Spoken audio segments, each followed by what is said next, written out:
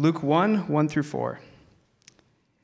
Inasmuch as many have undertaken to compile a narrative of the things that have been accomplished among us, just as those who from the beginning were eyewitnesses and ministers of the word have delivered them to us, it seemed good to me also, having followed all things closely for some time past, to write an orderly account for you, most excellent Theophilus, that you may have certainty concerning the things you have been taught.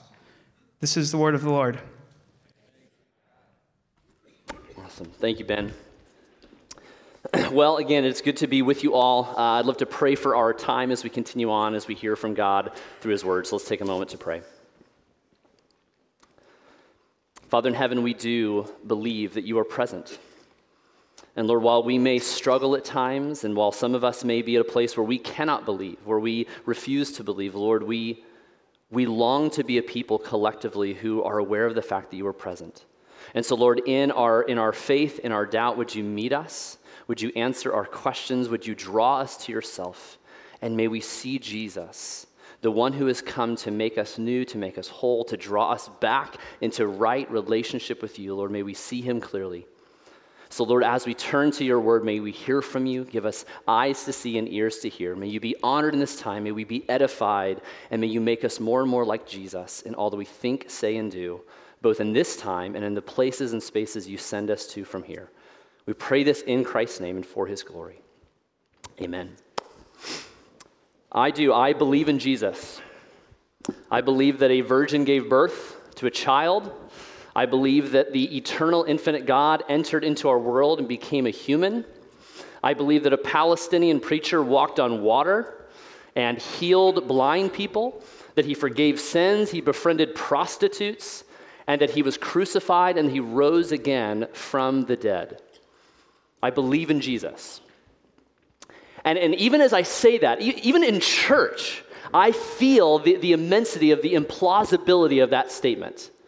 And even some of us who would say yes and amen and agree, there's probably still a level of reluctancy or hesitancy even in saying, yes, I believe. There are some, though, in our day, even in saying that, like I said, I feel the implausibility of that statement. I feel even the offensive nature that's associated with it. Because there's some in our day who would hear me make those claims and say, well, you're just delusional at best. But there's some who would say that I'm actually diabolical at worst for what I believe and the beliefs attached to the Christian faith. The question for all of us, though, is what do we believe about Jesus? What do we do with Jesus of Nazareth? Even those of us, like I said, who identify as followers of Jesus still probably have these questions. What do we believe about him? And can we have any level of confidence or certainty, as Luke says to Theophilus, about who Jesus is, what he claimed to do, and how we are to now live our lives in light of that truth? What do we believe about Jesus? And these are not just like intriguing questions I'm asking to kind of draw you in and build tension and suspension. These are questions I'm asking for myself, and I invite you to ask with me as we journey and wrestle together. Who is Jesus? Can we have any confidence about who he is and what he has done? And that's why I'm very excited as we enter in this morning, beginning our new sermon series that we're calling Rediscovering Jesus. We're going to be marching through the Gospel of Luke. If you were with us during Advent, we kind of introduced you to the Gospel of Luke in the first songs of Christmas. But this year, a large part of this year, we're going to be in the Gospel of Luke, asking the question, who is Jesus? And why does he matter? And how should we conduct our lives, if in any different way, if what he says is true? And this morning, we're going to be focusing in on what's referred to as the prologue, which some have argued is one of the most beautifully crafted sentences in the first century. The author of this gospel, Luke, introduces us to the purpose of his writing. He's trying to show us who the real Jesus is. And this morning, as we meet together in our text in Luke 1, 1 through 4, I want to suggest something to all of us, regardless of where you are in the faith spectrum or your journey of faith. I want to suggest this to us all, that if you're going to reject Jesus, then do it the right way. If you're going to reject Jesus, do it the right way. And I'll explain what I mean by this, because my fear as a pastor is not just that people would reject Jesus, it's that they would reject Jesus for the wrong reasons. that they would walk away from a Jesus that is not the true Jesus of the Gospels, but is a caricature of what they have believed about him, gathered from sound bites and various perspectives of people in our culture. Have we come to reject the true Jesus? Or conversely, is it possible that those of us who do follow Jesus have come to believe in this kind of adapted, distorted, and sanitized version of Jesus that is really nothing like the Jesus of the Gospels? A Jesus that agrees with everything that you agree with, a Jesus that objects to everything that you object to, and just loves every lifestyle decision you've ever made. Is it possible that we have come to believe or reject the wrong Jesus? And I think this is why the gospel writer Luke is writing his gospel in particular. He's wanting to introduce us and his audience, Theophilus, to the real Jesus. And as you notice, Luke is writing his gospel to a real person, Theophilus. It's not a metaphor for a group of people. Theophilus was a person that Luke had a relationship with to some degree and was wanting to convince him of the veracity of the claims of Jesus. And so with that in mind, understanding what Luke is trying to do in revealing the real Jesus to this real man, Theophilus, I want us to enter into our text, but before we do, I want to give us some background to who Luke is and his gospel. If we're going to be here for a while, let's get acquainted with this guy as we're going to spend some time this year in Luke. Now, Luke is the author of this gospel that bears his name, but he is also the author of the book of Acts. In fact, Luke and Acts were meant to be read as one volume. If you read the beginning of the book of Acts, you see Theophilus' name reappear again. And that's because Luke wrote Luke and Acts together as a whole volume set. And he was doing so to convince Theophilus of what he has come to hear about this man named Jesus. Now, Luke himself, he's introduced to us, we know him as kind of a Renaissance man of kinds. He's a physician. He's also a great historian. And some argue that he was probably a talented or skilled musician, given the fact that he emphasizes so many songs in his gospel in comparison to the other gospel writers. We also know Luke accompanied the Apostle Paul in his missionary journeys, recorded in the book of Acts, and so we know Luke to be a follower of Jesus. He was most likely a Gentile, but we also know him to be a person who was devoted to sharing the good news of Jesus and joining Paul on his missionary journeys. But in addition to being an evangelist, Luke was also an apologist, meaning that he was devoted to convincing people of the truth, the veracity, the trustworthiness of Jesus and what he claimed to do and who he claimed to be. And this is made clear to us when we read the prologue, the opening verses of Luke's gospel. Luke is writing his gospel to persuade Theophilus, whose name means friend of God or lover of God, that he has come to hear things about Jesus, and Luke is wanting to convince him that there is certainty. He can have a level of confidence in what he has been taught. Luke is seeking to show the real Jesus to this real person. And so what I want us to do as we kind of continue on this morning, I want us, and even really throughout the Gospel of Luke, I want us to place ourselves in the sandals, if you will, of Theophilus. I want us to kind of hear these words as if Luke is writing to us to convince us of the historical, trustworthy nature of Jesus and who he claimed to be. And as we do that, I want us to imagine Luke asking kind of three questions. He's asking these questions in a sense of Theophilus. And I want us to hear these questions being asked of us as well. And the first is this: do you have your story straight about Jesus? Do you have your story straight about Jesus? Whether you believe in him or not, all of us have to have an opinion of this man. You can't live in the Western world, or the world in general, and be neutral or ambivalent towards Jesus.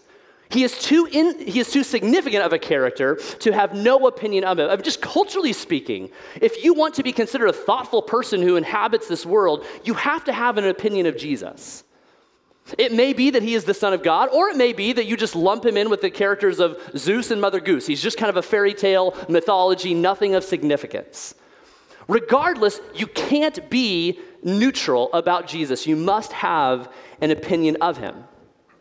Now, we just came out of the season of Christmas where we center our attention on the story of his birth.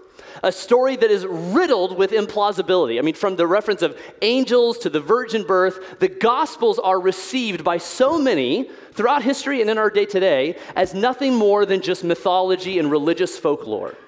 It's too implausible to believe. It's too hard of a pill to swallow. And perhaps that describes you. And if that's true, that's okay. I'm glad you're here and you have these questions. But what my question to you is, have you got your story straight about Jesus? Or have you come to believe kind of these sound bites that, oh, the Gospels are just fairy tales, it's nothing but mythology, and you've written off Jesus, and perhaps you have walked away from a Jesus that isn't the true Jesus? Because here's what I'll say. There is a world of difference between mythology, as we know it classically, and what the Gospels are. Whatever the Gospels are in their literary genre, they are not like mythology. For starters, the difference is in the timing of the events and when they were recorded.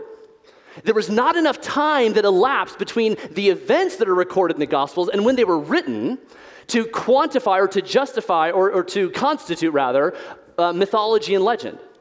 Almost all biblical scholars agree that the gospel writers, and Luke in particular, was written sometime between 25 to 45 years after Jesus' resurrection. Even non-Christian biblical scholars agree to that.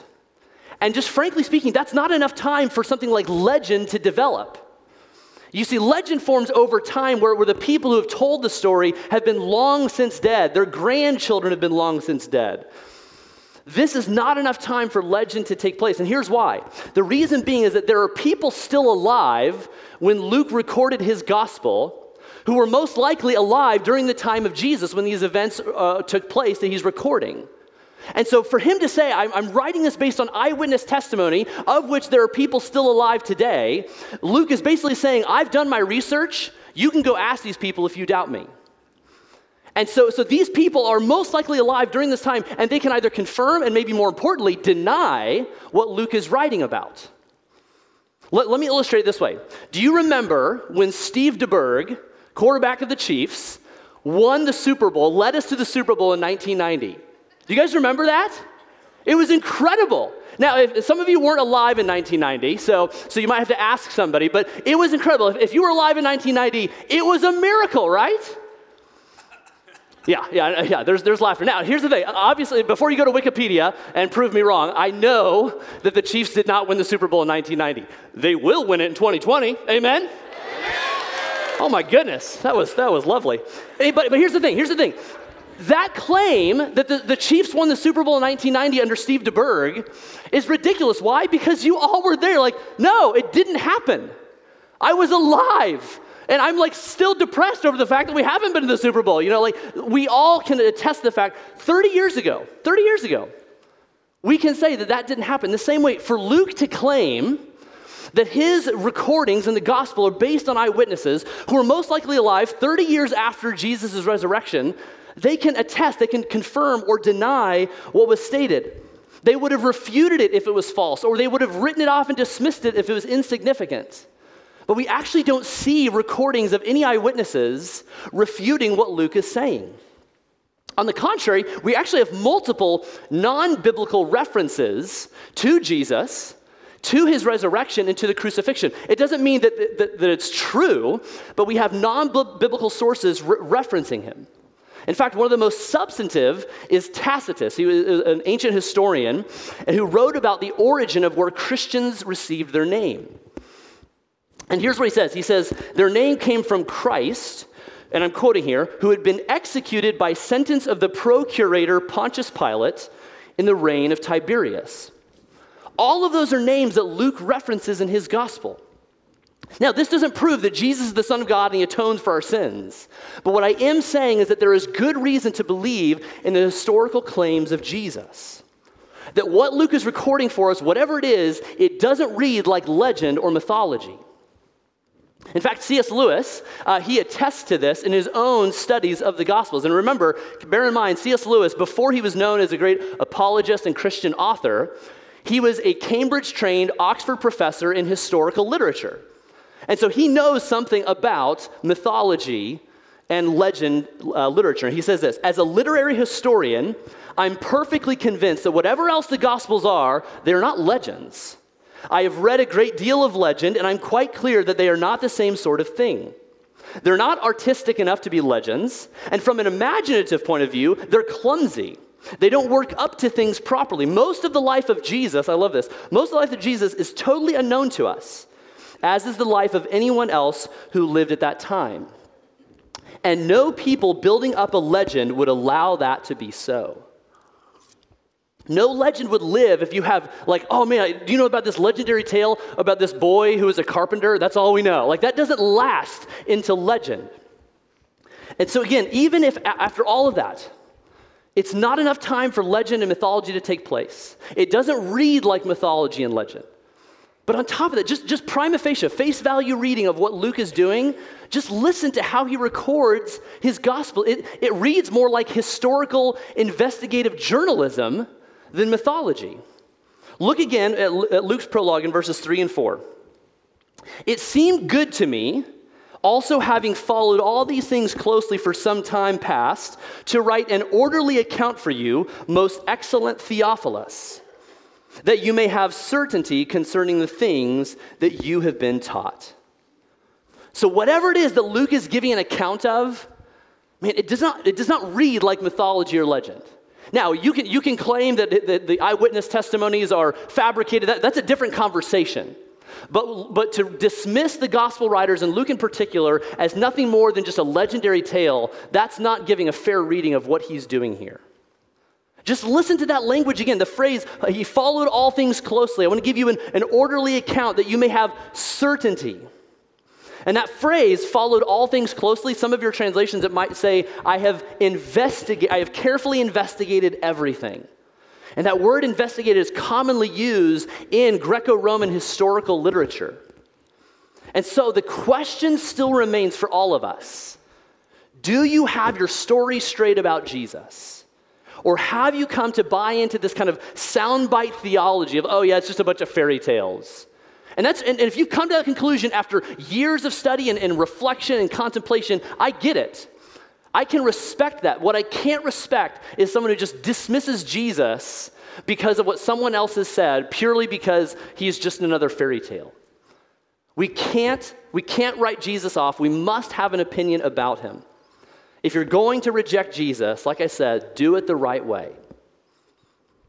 Now, the second question I think Luke is asking of Theophilus and of us is this. Have you separated faith and facts? Have you separated faith and facts? I think this is a very common mindset in our culture today, this belief that and this is true both inside and outside the church. The idea that once you enter into the realm of theology and religion and spirituality, you have simultaneously left the realm of science and history and logic and reason.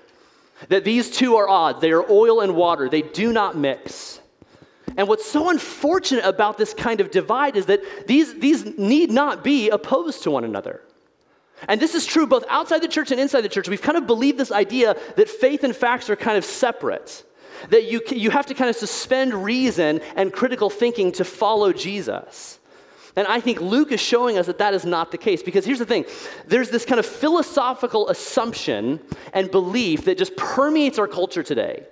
And that's the belief that all knowledge, any knowledge, is only obtained through scientific discovery. There can be nothing else known to us apart from scientific discovery. Which the ironic thing about that is that claim cannot be observed and concluded through scientific discovery. Now hear me, don't hear what I'm not saying. I'm not saying that science is bad and we should just disregard it. What I am saying is that there's a leap. It's one thing to say, I want to learn and observe the world through scientific discovery. That's one thing. But to say that all knowledge is obtained through scientific discovery and nothing else can be known apart from that, you have now made a philosophical statement. You have made a leap, which is why many refer to this way of thinking. It looks like scientific discovery, but it's been referred to what some philosophers refer to as scientism. It is now a philosophical assertion about how we know and obtain knowledge. In fact, J.P. Moreland, he's a philosopher and theologian, he addresses this in his book entitled Scientism and Secularism. So if this is kind of scratching an itch for you, that's a great book I'd commend to you. But he says this, he makes this observation. Scientism is a philosophical assertion that claims that philosophical assertions are neither true or can be known. Only scientific assertions can be true or known, which is basically a self-defeating statement. It's kind of like my girls and I, we were watching the Star Wars movies over Christmas break, and we were watching The Revenge of the Sith, and there's this scene where Anakin Skywalker, who's Darth Vader, sorry if I ruined that for anybody, but anyway, Anakin Skywalker is talking to Obi-Wan Kenobi, and he says, if you're not with me, you're against me. And then Obi-Wan says, only a Sith deals in absolutes. Isn't that an absolute statement that you just made? That only say it's a self-defeating statement. In the same way, to say that all knowledge can only be obtained through scientific discovery is itself not something that can be known through scientific discovery.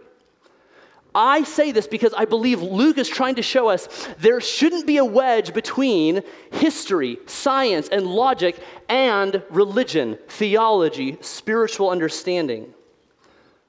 Scientism is a self-defeating idea of thinking.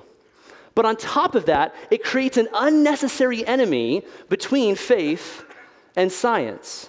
One need not suspend their reason and their desire to observe the world scientifically in order to follow Jesus. And I think Luke affirms this in his prologue. Look with me again at verses 1 and 2. Inasmuch as many have undertaken to compile a narrative of the things that have been accomplished among us, just as those who from the beginning were eyewitnesses and ministers of the word have delivered them to us. He goes on to say, it seemed right for me to give this orderly account. The reference of among us and the eyewitnesses is a way of Luke saying, what I am reporting on happened in real time and space. It's observable. It's refutable. It's what's referred to as falsifiable, meaning that it possesses the qualities of being proven true or false. And so Luke is saying, I've done my research, and if you doubt me, go talk to these people who I have interviewed. Luke is not asking Theophilus to suspend his objective reasoning and his critical thinking skills in order to follow Jesus. It's not this let go and let God. It's not this kind of way of thinking, but rather, Luke is giving Theophilus, and us for that matter, good reason to believe that what he's recording is based on eyewitness testimony. It's based on historical research and logical argumentation. Thabiti Anyabwile, in his commentary on Luke chapter 1, he talks about the importance of seeing Luke's gospel and the book of Acts in this way. He says this, in the gospels, we have eyewitness evidence admissible in a court of law. He's describing it's that kind of evidence. In fact, some scholars believe that Luke and Acts are companion volumes written as a legal brief in defense of the Apostle Paul, of his legitimacy as an apostle. So if you're not a follower of Jesus, what I want to ask of you, what I want you to think about is I want you to make sure that you haven't walked away from Jesus because you've bought into this false dichotomy of faith and facts being separated. That if you think in order to follow Jesus, you must suspend your logical mind and your convictions about the historical and scientific world, I have good news for you. They both can exist and ought to exist together. So don't reject Jesus just because you've been told he's a fairy tale. But simultaneously, don't just follow Jesus just because someone told you to. We have good reason to believe what we declare in the Gospels. Again, if you're going to reject Jesus, do it the right way.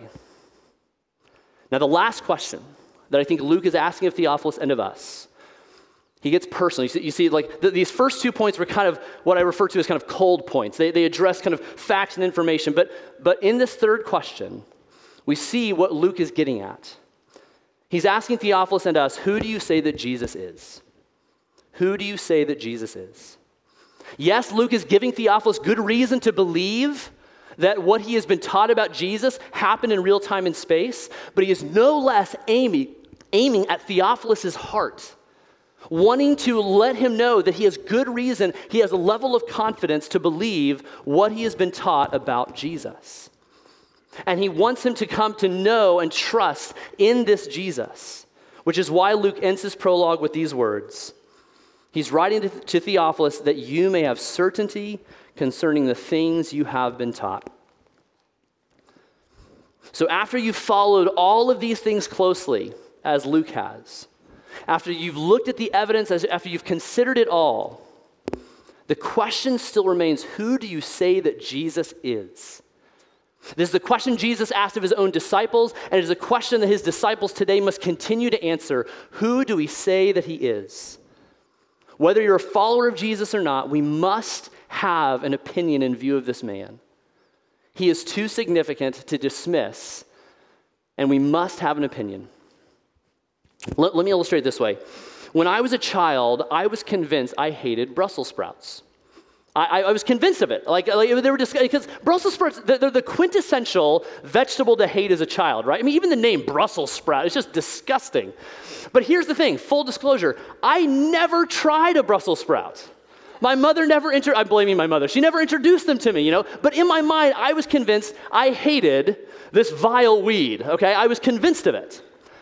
But as I was introduced to Brussels sprouts later in life, I came to find that I enjoy these. These are really good. In fact, they're a part of our regular diet. That's right. You love Brussels sprouts. They're good. And here's the thing. I had spent my whole life walking away rejecting Brussels sprouts because I had a caricature of them in my mind. I was rejecting and walking away from something that I thought was Brussels sprouts. But in the end, when I was introduced to them, I was like, these are delicious. And I want to know more about them. How do I have a relationship with Brussels sprouts? But here's the thing. I think this is how, in some ways, those of us here, or those whom we love, have treated Jesus. That we have not, it's not that we have investigated him, looked to him, tried to understand him, and said, I want nothing to do with him. Yeah, I've tried Jesus. My fear is that there are so many of us, and those whom we love, who have rejected Jesus in the same way I rejected Brussels sprouts. You have this idea of who Jesus is in your mind, like, yeah, I don't want anything to do with that. Again, if you're going to reject Jesus, do it the right way. But on the flip side, there are some of us here who have had Brussels sprouts, and we have eaten them, and we know we don't like them that much. And we've learned ways throughout our years to tolerate them. We know we should eat them, and so we found a way. We make them with syrup and bacon and walnuts and cranberries as a way to make them more palatable, to make it more enjoyable. In the same way, is it possible that those of you who identify as followers of Jesus have said, yes, I believe in Jesus, but only a certain kind of Jesus. Yes, I will add Jesus to my diet, provided that Jesus doesn't upset my system too much. I will add him to my life, provided that he doesn't challenge me, provided that he agrees with everything I agree with, provided that he loves every lifestyle decision I've made. If this is the way we have treated Jesus, well, then we are not following the true Jesus. Have you come to believe in a Jesus that you have altered, that you have adapted, who now conveniently fits into your life? A Jesus that never challenges you, never calls you to anything beyond your comfort zone, agrees with your decisions, hates everything and everyone that you hate, and just in general just wants you to be happy and do what makes you happy. If that's the way we have come to see Jesus, then we have not come to follow Jesus in the right way. So here again, the question for all of us still remains, who do you say that Jesus is? If this story is yours, are you willing to investigate Jesus? Are you willing to continue to bring yourself before him as the king of your life? If you're not a follower of Jesus, are you willing to join us as we seek to rediscover him? Bring your questions, bring your doubts, bring your objections and concerns, add them to ours as we seek to know who Jesus is and what it means to live in light of the fact that there was a man who claimed to be God, who defeated death and forgave us of our sins.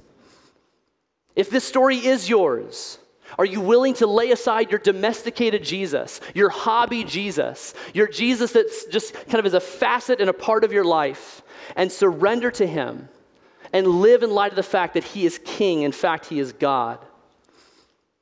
All of us have to take a side, so to speak, when it comes to who Jesus is.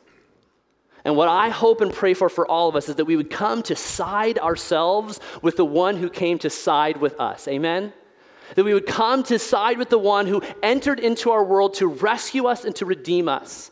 To side with the one who entered our world physically, who was witnessed empirically, who lived perfectly, who died sacrificially, and who rose victoriously. Amen? That's the Jesus I want to side with. And I'm not asking you to side with him by suspending your reason and critical thinking. Bring your mind, bring your heart, bring your objections, and bring your hopes as we seek to rediscover Jesus together. So friends, who do you say that Jesus is? Let's pray.